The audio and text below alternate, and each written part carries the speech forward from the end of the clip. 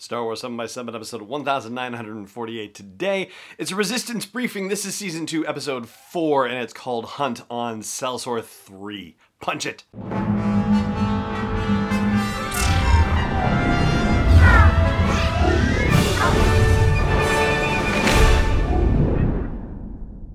Hey Rebel Rouser, I'm Alan Voivod and this is Star Wars 7x7. Thank you so much for joining me for this episode. So yeah, there's been a lot of stuff happening in the world of Star Wars, as you and I both know, because we've been talking about them on the past few episodes, but as a result, it meant that I did not get around to delivering the Resistance briefing on Hunt for Selzor 3, which actually came out last week, and so, hey, we're taking care of it today. So, it turns out that the planet, the moon, that was depicted in the previous episode, Live Fire, is Selzor 3, because we are going back to Selzor 3 in this episode. And this episode is a bit of a placeholder episode in the sense that it doesn't necessarily advance the story of the Resistance fighting the First Order. It's only a story about what's happening on the Colossus during its time on the run from the First Order. And this is a full spoiler episode, so if you haven't seen Hunt on Selzor 3, then by all means save this episode of the podcast for a later date. But if you're okay with me talking about the details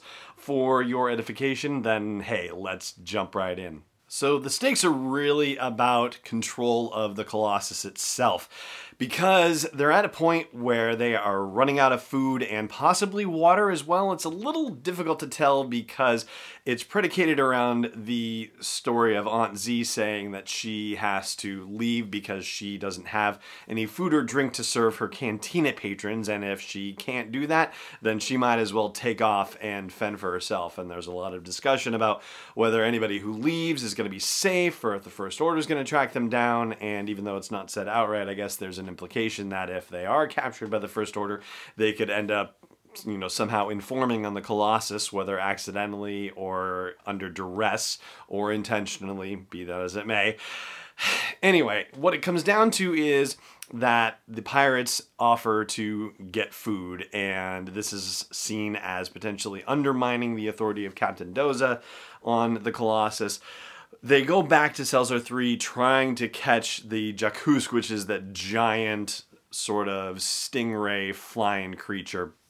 And Kaz and Torra say that they're going to go along to at least monitor and supervise, and also to try to give the people in the Colossus the idea that Captain Doza is trying to do something about their situation, and so the pirates aren't necessarily going to utterly and completely undermine his authority. The pirates can't handle it. They just, they don't have the firepower, they don't have the knowledge, they're too cocky and confident about what they're doing, and it gets them in trouble. They lose 3 ships in the process, but Kragan, the head pirate, comes back and tries to blame it on Torra and Kaz being involved, which leads to its own series of crises. So finally, Kaz has the bright idea about a cannon that Tam was working on attaching to the fireball before she left to join the First Order, and they think, we know that the underside of this giant creature is vulnerable. Let's go down to Selzor 3 and see if we can actually get down to the surface of the place and shoot the thing from there and see if that will allow them to, kill it and take it home and cook it. And they managed to do it. Naturally, there are some hijinks involved in the process, including the fact that Torra's pet Buggles manages to stow away on the fireball, and so, puts himself in danger and causes all sorts of trouble. The pirates that were taken down in one of the ships actually survived and end up stealing the fireball and Torra's ship as well. So ultimately, when they're able to kill this giant Jakusk thing, they have to call for a pickup. It all works out in the end, of course. And when they get the thing towed back, everybody's happy and everybody's able to eat and drink again. So it's all good in the Colossus's hood.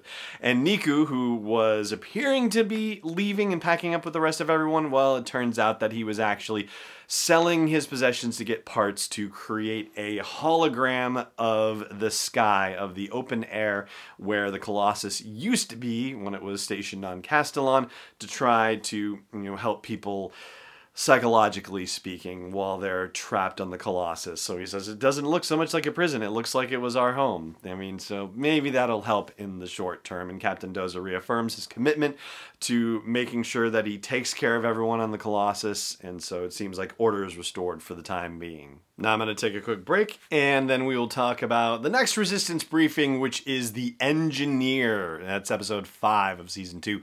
Stay tuned.